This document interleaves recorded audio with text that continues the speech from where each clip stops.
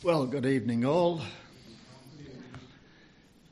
Going back to the verse which opened the last several messages I had concerning our Lord's death, burial, resurrection, from 1 Corinthians chapter 15, verses 3 and 4, I delivered to you that which I also received, that Christ died for our sins according to the Scriptures, that he was buried, that he rose again the third day according to the Scriptures, and then a great number of people who were seen by him. But after that came his resurrection, his ascension back to heaven. And so this is the one that I'm going to look at tonight to see just what his current work is as he is back in heaven.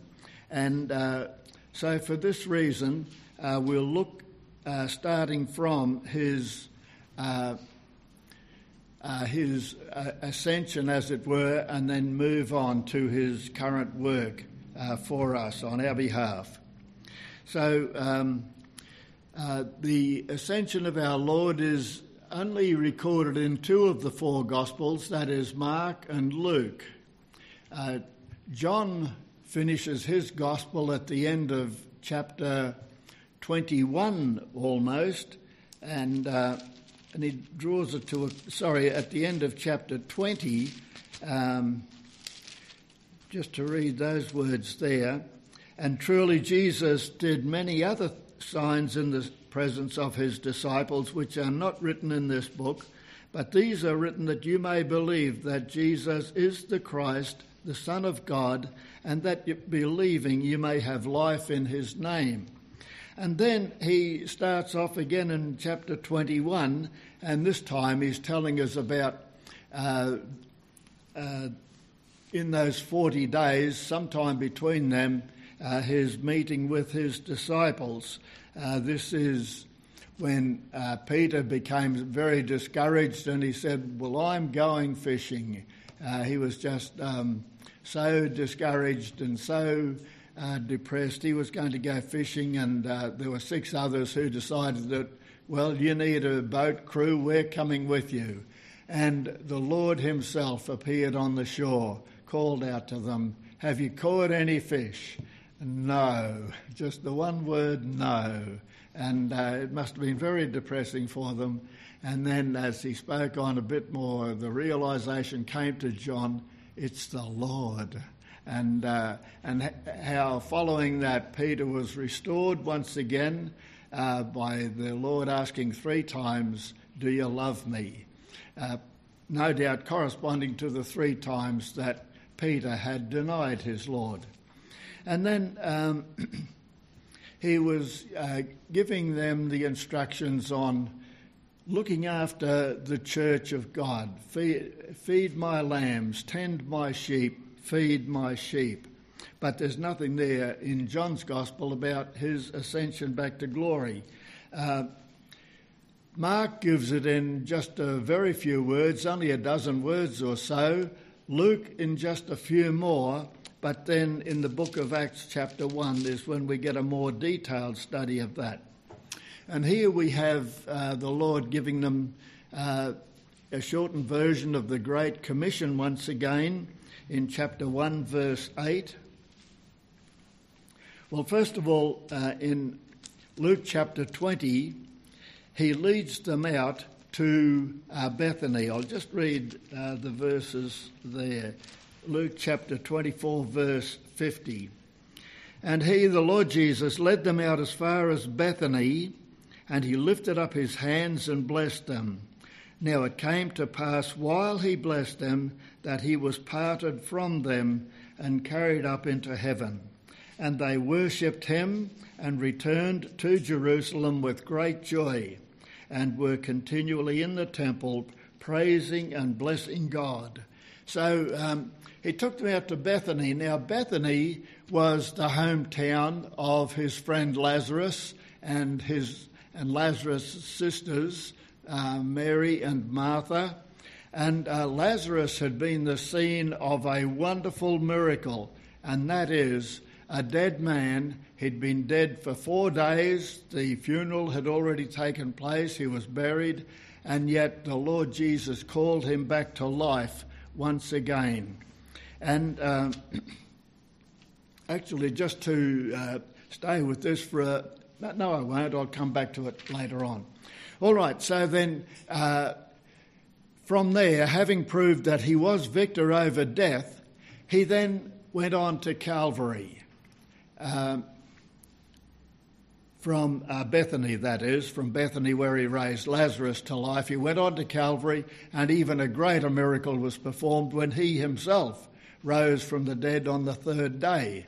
And so you might say, well, but other people also had been raised from the dead, including Lazarus, for example, Jairus' daughter, the son of the widow of Nain. There were Old Testament restorations to life once again.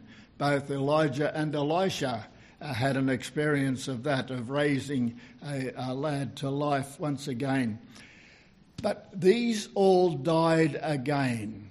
The Lord Jesus, when he came back from the dead, he rose never to die again. And so he has ascended into heaven. And so here in Acts chapter 1, the disciples then are asking, Lord, are you going to restore the kingdom at this time? Now, the kingdom in Israel had come to an end in about the year 586 BC, Zedekiah being the last king of the southern kingdom, Judea, before Nebuchadnezzar put his eyes out, took him captive to Babylon, where he later died. But since that time, Israel has never had a king. They have never had a royal family at all.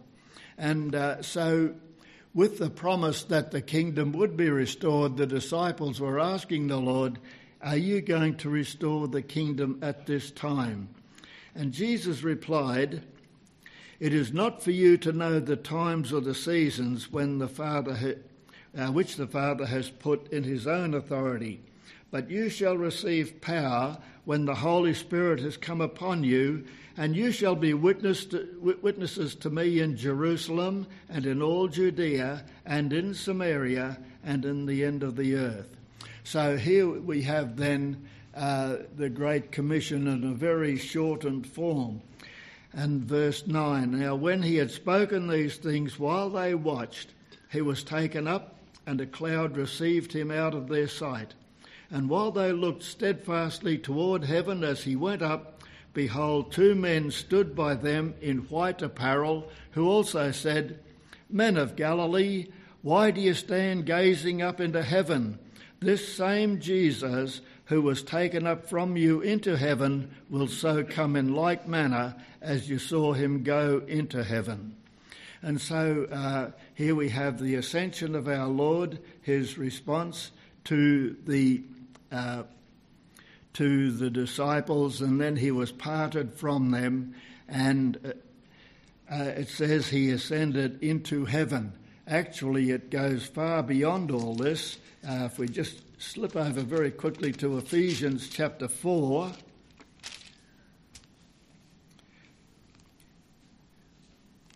And just read a couple of verses from verse 9. Ephesians chapter 4, verse 9. Now, well, I'll go to verse 7. But to each one of us grace was given according to the measure of Christ's gift. Therefore, he says, when he ascended on high, he led captivity captive and gave gifts to men. Now this he ascended, what does it mean? But that he also first descended into the lowest parts of the earth. He who descended is also the one who ascended far above all the heavens, that he might fill all things. So the gospel records of the ascension are that he ascended back into heaven, but Paul in his letter to the Ephesians says he ascended far above all the heavens. And so that takes us even further. It's repeated again in the epistle to the Hebrews, that far above all of the heavens there. One great result, a direct consequence of his ascension, is that the Holy Spirit came. Until he ascended back to heaven, he said to his disciples, the Holy Spirit will not come. He cannot come until he ascends back to heaven. When he told them he was going back to heaven, they were very gloomy at that news, and they didn't want to lose him. He'd certainly won their love, their allegiance, and then he said, it is expedient for you that I go away, because if I do not go away, the Holy Spirit will not come. In John chapter 14, we have here, reading from verse 15, if you love me, keep my commandments, and I will pray the Father, and he will give you another comforter, that he may abide with you forever. Even the Spirit of truth, whom the world cannot receive, because it neither sees him nor knows him, but you know him, for he dwells with you and will be in you. I will not leave you comfortless. I will come to you.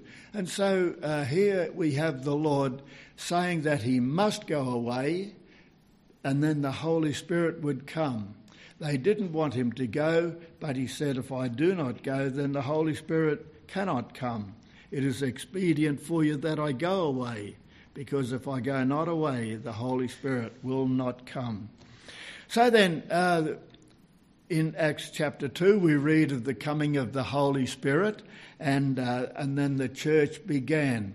When we come over to further Gospels, we find that the Lord Jesus now is the head and the church is the body.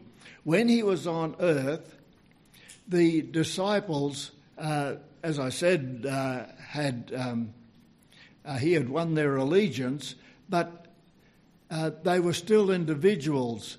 Now as a church, there is that cohesion that we are all one in Christ Jesus.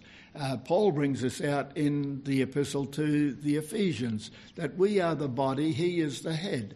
And so just as in the human body, the head controls the body, so too he, as the head of the church, controls the church, the members of the church, all of us. And regardless of what work he has given for us to do, he is the head. He is the one to whom we look for direction and the one to whom we should be obedient.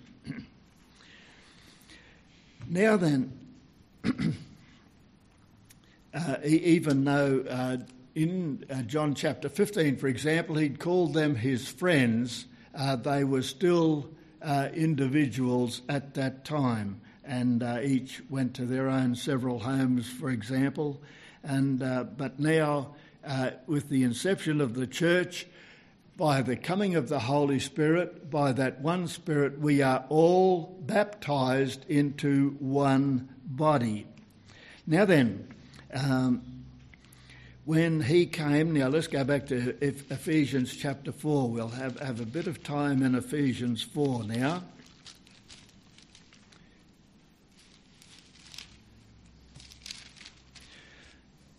And I'll start reading from verse 1. Ephesians chapter 4, verse 1. Paul writing, and he said to these Christians in Ephesus, I, therefore, the prisoner of the Lord, beseech you to walk worthy of the calling with which you were called, with all lowliness and gentleness, with long-suffering, bearing with one another in love, endeavouring to keep the unity of the Spirit in the bond of peace. The unity of the Spirit in the bond of peace.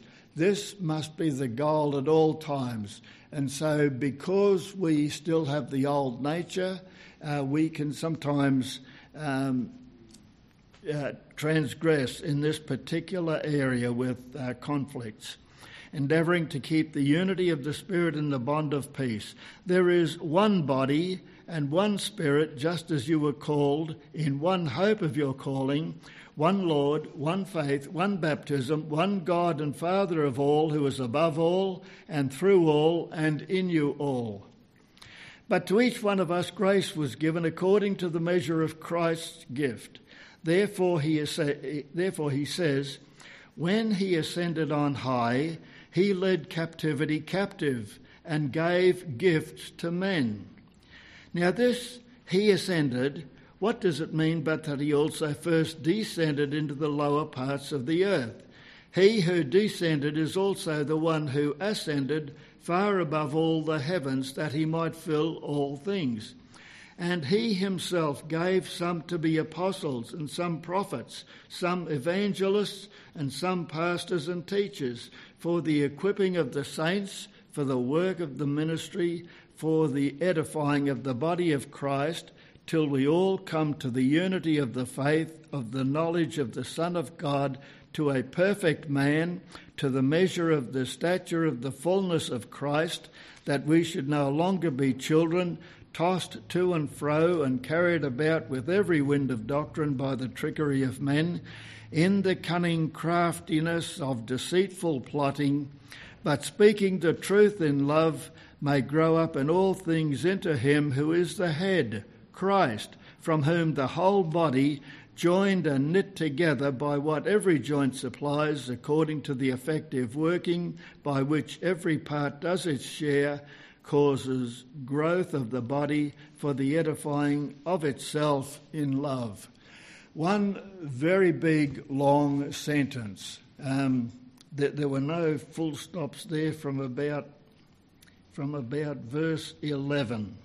But having a look at the giftings that he has given, he himself gave some to be apostles, some prophets, some evangelists, some pastors and teachers. Now, if you have the authorised version, you'll find that the objective here is threefold: for the equipping of the saints, comma, for the work of ministry, comma, for the edifying of the body of Christ, comma, till we all come to the unity of the faith and of the knowledge. The New King James Version takes out the first comma. And so now it would read, instead of threefold, it would be, he gave some pastors and teachers for the equipping of the saints for the work of ministry, equipping of the saints for the work of ministry, for service, and then for the edifying of the body of Christ. You could possibly even take out that second comma and even run that together further. For the equipping of the saints for the work of ministry. What ministry? The edifying of the body of Christ. And so this is what a gift has been given for. So having a look at these positions here, he gave some to be apostles, some prophets. Now, just turning back a page to chapter 2, verse 20, we see here that... starting at verse 19. Now therefore you are no longer strangers and foreigners, but fellow citizens with the saints and members of the household of God, having been built on the foundation of the apostles and prophets, Jesus Christ himself being the chief cornerstone, in whom the whole building, being fitted together, grows into a holy temple in the Lord, in whom you also are being built together for a dwelling place of God in the Spirit. So the church is built on the foundation of the apostles and prophets. These are officers which have laid the foundation, and now the superstructure is here continuing to the present day. So we don't have apostles and prophets as they had in the church of the first century or the first few decades there. The apostles, of course, were the disciples that the Lord taught while he was on earth. There is no apostolic succession. And the prophets were those who spoke the word of God. In the Old Testament, there were the two main religious offices were that of priest and prophet. The priest was the one who represented the people to God. He's the one who prayed for them, who offered sacrifices for them. The prophets, on the other hand, represented God to the people. He took the word of God as he received it. He described the world around him, and then he told the people what God expected from them. And so he was God's spokesman to the people. Now, in the New Testament, the prophets were those, once again, who spoke the word of God to the people. For this reason, not only the apostles, but other prophets besides, because the scriptures were not yet available in their entirety. And in fact, a lot of the scriptures had not yet been written or even commenced at all. But now we have the Bible entirely, and there is no more need for prophets as well as no more need for apostles. But having a look at the other offices here, we have evangelists. Evangelists are those who bring Christ to the needy people, those who do not know the Saviour. They are the ones who describe man's condition, that he is lost. He is a sinner. Our sins have separated between us and a holy God, and for this reason we are lost, dead in trespasses and sins. But there is a Saviour, and salvation to be had by trust in that Saviour.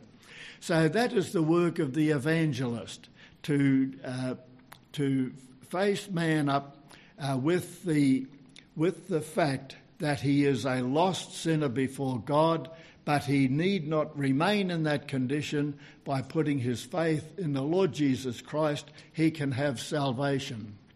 And then the pastors and teachers, this is a joint exercise because of the connecting words in that. They are people who then, with the young believers, build them up in the faith. And so it's like the birth of a baby. It starts off with simple baby food, mainly milk, but gradually increasing to other foods as well and developing taste for different foods. But then they come on to strong meat. And this is the work of pastors and teachers, to develop the young Christians to become more mature and even then to take their place, bringing others to the Saviour. So these are the gifts that were given by the Lord to the early church.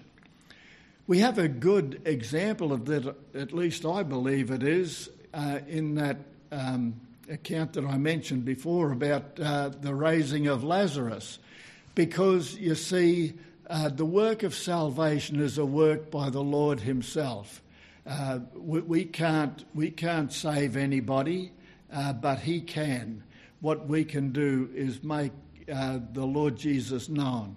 Now, in the raising of Lazarus, when he came to the grave, he said to the people who were standing around, "Take away the stone."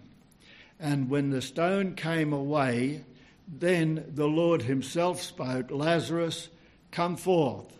And the one who was dead came out, to the amazement of all who were there. And then he spoke once again to the people, "Loose him and let him go."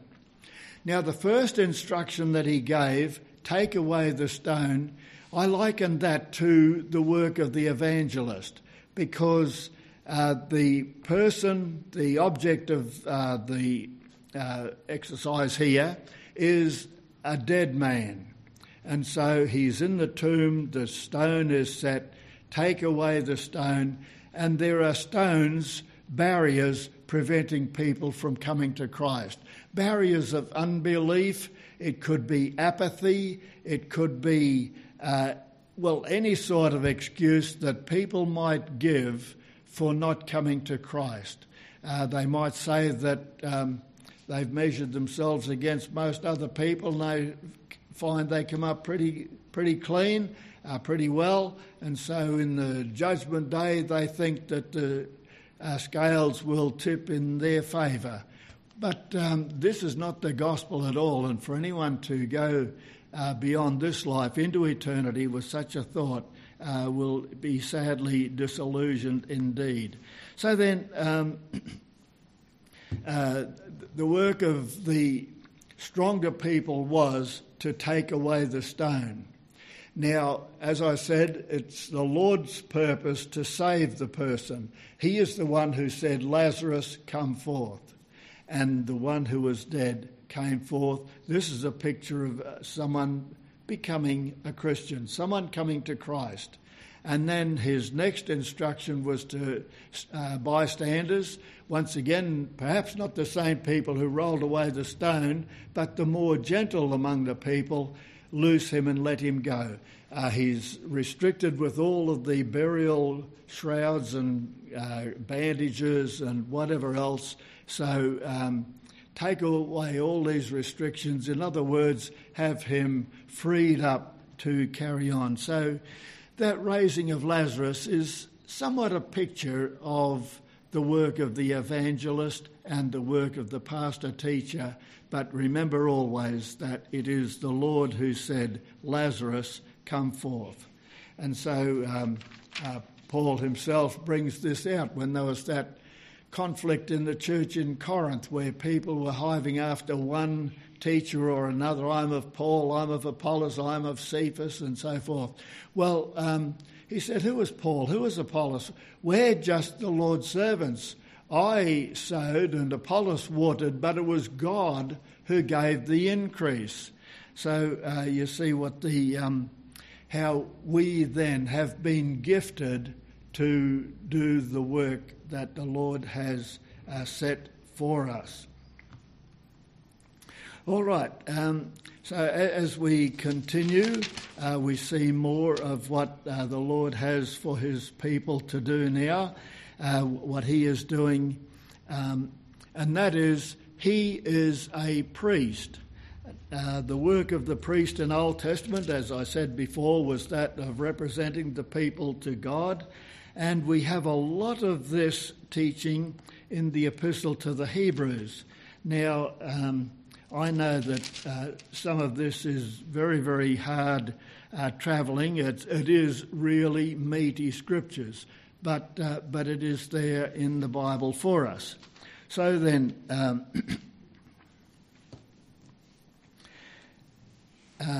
Hebrews chapter 2 and verse 17. Actually, chapters 2 through to chapter 10 bring out much of the priesthood, or the high priesthood of our Lord.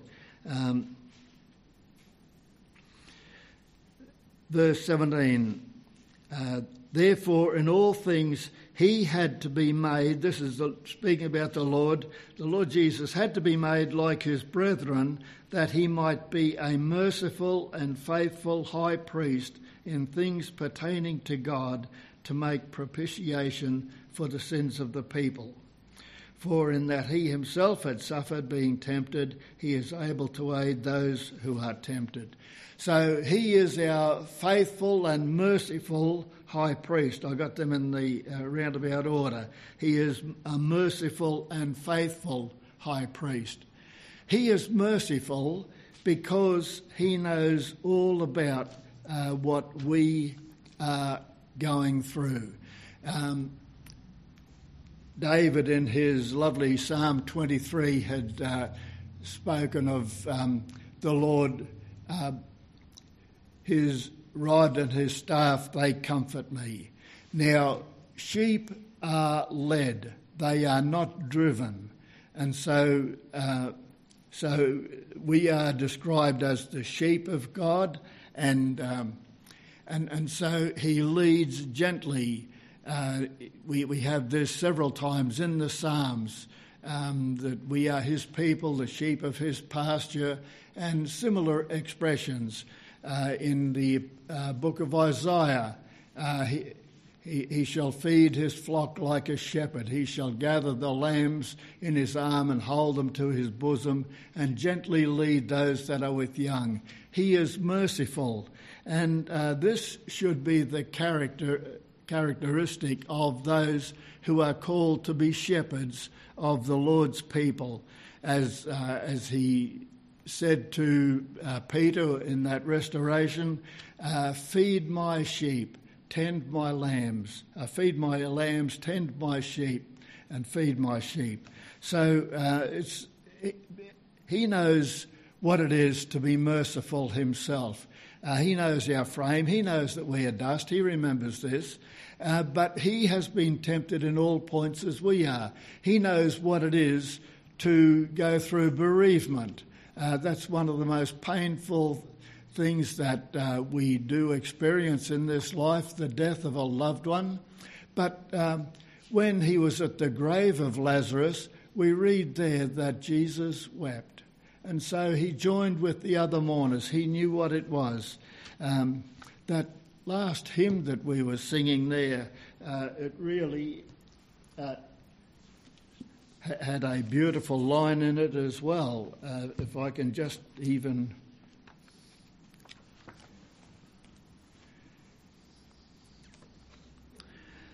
Jesus, what a help in sorrow, while the billows o'er me roll. Even when my heart is breaking, he, my comfort, helps my soul. He is truly a merciful high priest. Thank you, Beulah, for giving that hymn out. All right. Now then, he is also a faithful high priest. He will not lose one person who has been entrusted to him. In that lovely 10th chapter of John, when we read there, my sheep hear my voice. I know them, they follow me. I give unto them eternal life, they shall never perish, neither shall anyone pluck them out of my hands. Then he goes on to say, just to give it a firm assurance, my Father who gave them me is greater than all, and none shall pluck them out of my Father's hand. So you see, here we are. We're in the Lord's hand and held tight. And then he said, my Father is greater than I, and none shall pluck them out of my Father's hand. I and the Father are one. And that's where the child of God is, firmly held in the hand of God. I came across quite by accident, a saying last night. I think it was attributed to C.H. Spurgeon, the one we picked up. It is, he who counts the stars and calls them all by name is in no danger of losing any of his children, referring to God. It's a beautiful comment from the pen of C.H. Spurgeon, and it just goes to show that he truly is a faithful and merciful high priest. Well, this is our Lord, and so faithful and merciful because he has been where we've been.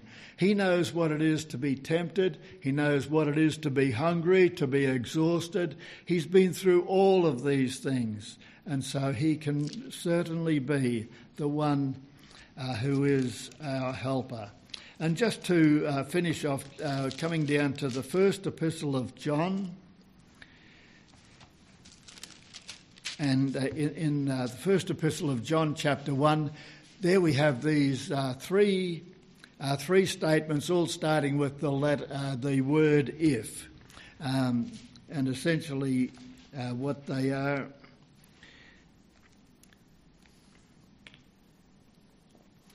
In verse, I'll start at verse 5. This is the message which we have heard from him and declare to you, that God is light and in him is no darkness at all. If we say that we have fellowship with him and walk in darkness, we lie and do not practice the truth.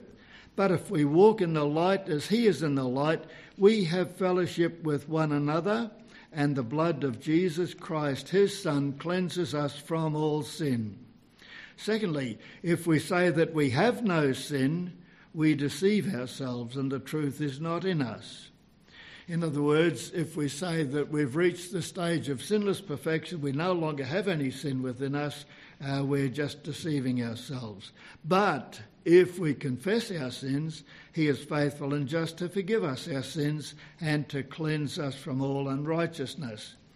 Thirdly, if we say we have not sinned, we make him a liar, and his word is not in us. We're calling God a liar if we say we've not sinned, because God has said all have sinned, and our own hearts tell us that this is true.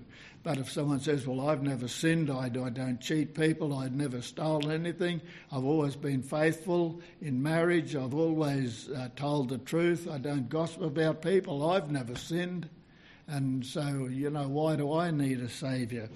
Well, if we say that we've not sinned, we're calling God a liar, because God has said all have sinned, come short of the glory of God. And we know, even just by going through the Ten Commandments, that yes, we have offended. But chapter 2, verse 1, and this is one that we can take with us as we leave tonight. My little children, these things I write to you so that you may not sin.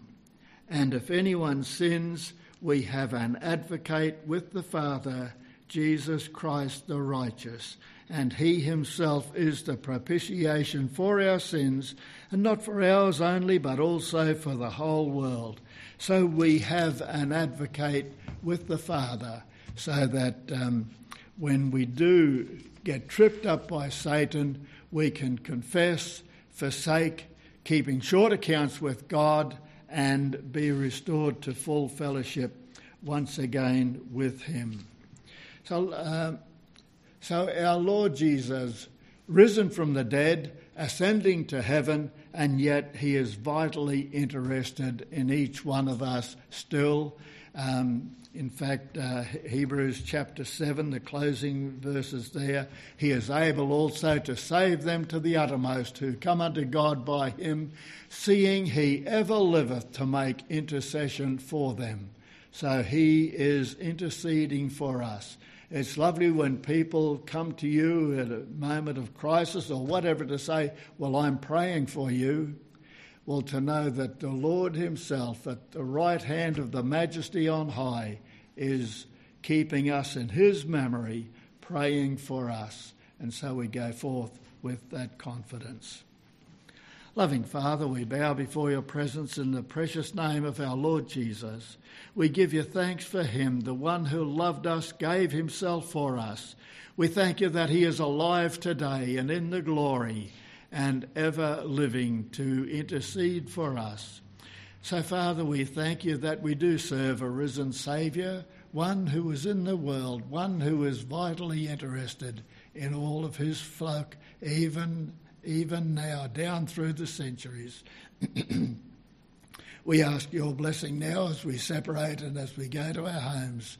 Be with us then, we ask, in the name of our Lord Jesus. Amen.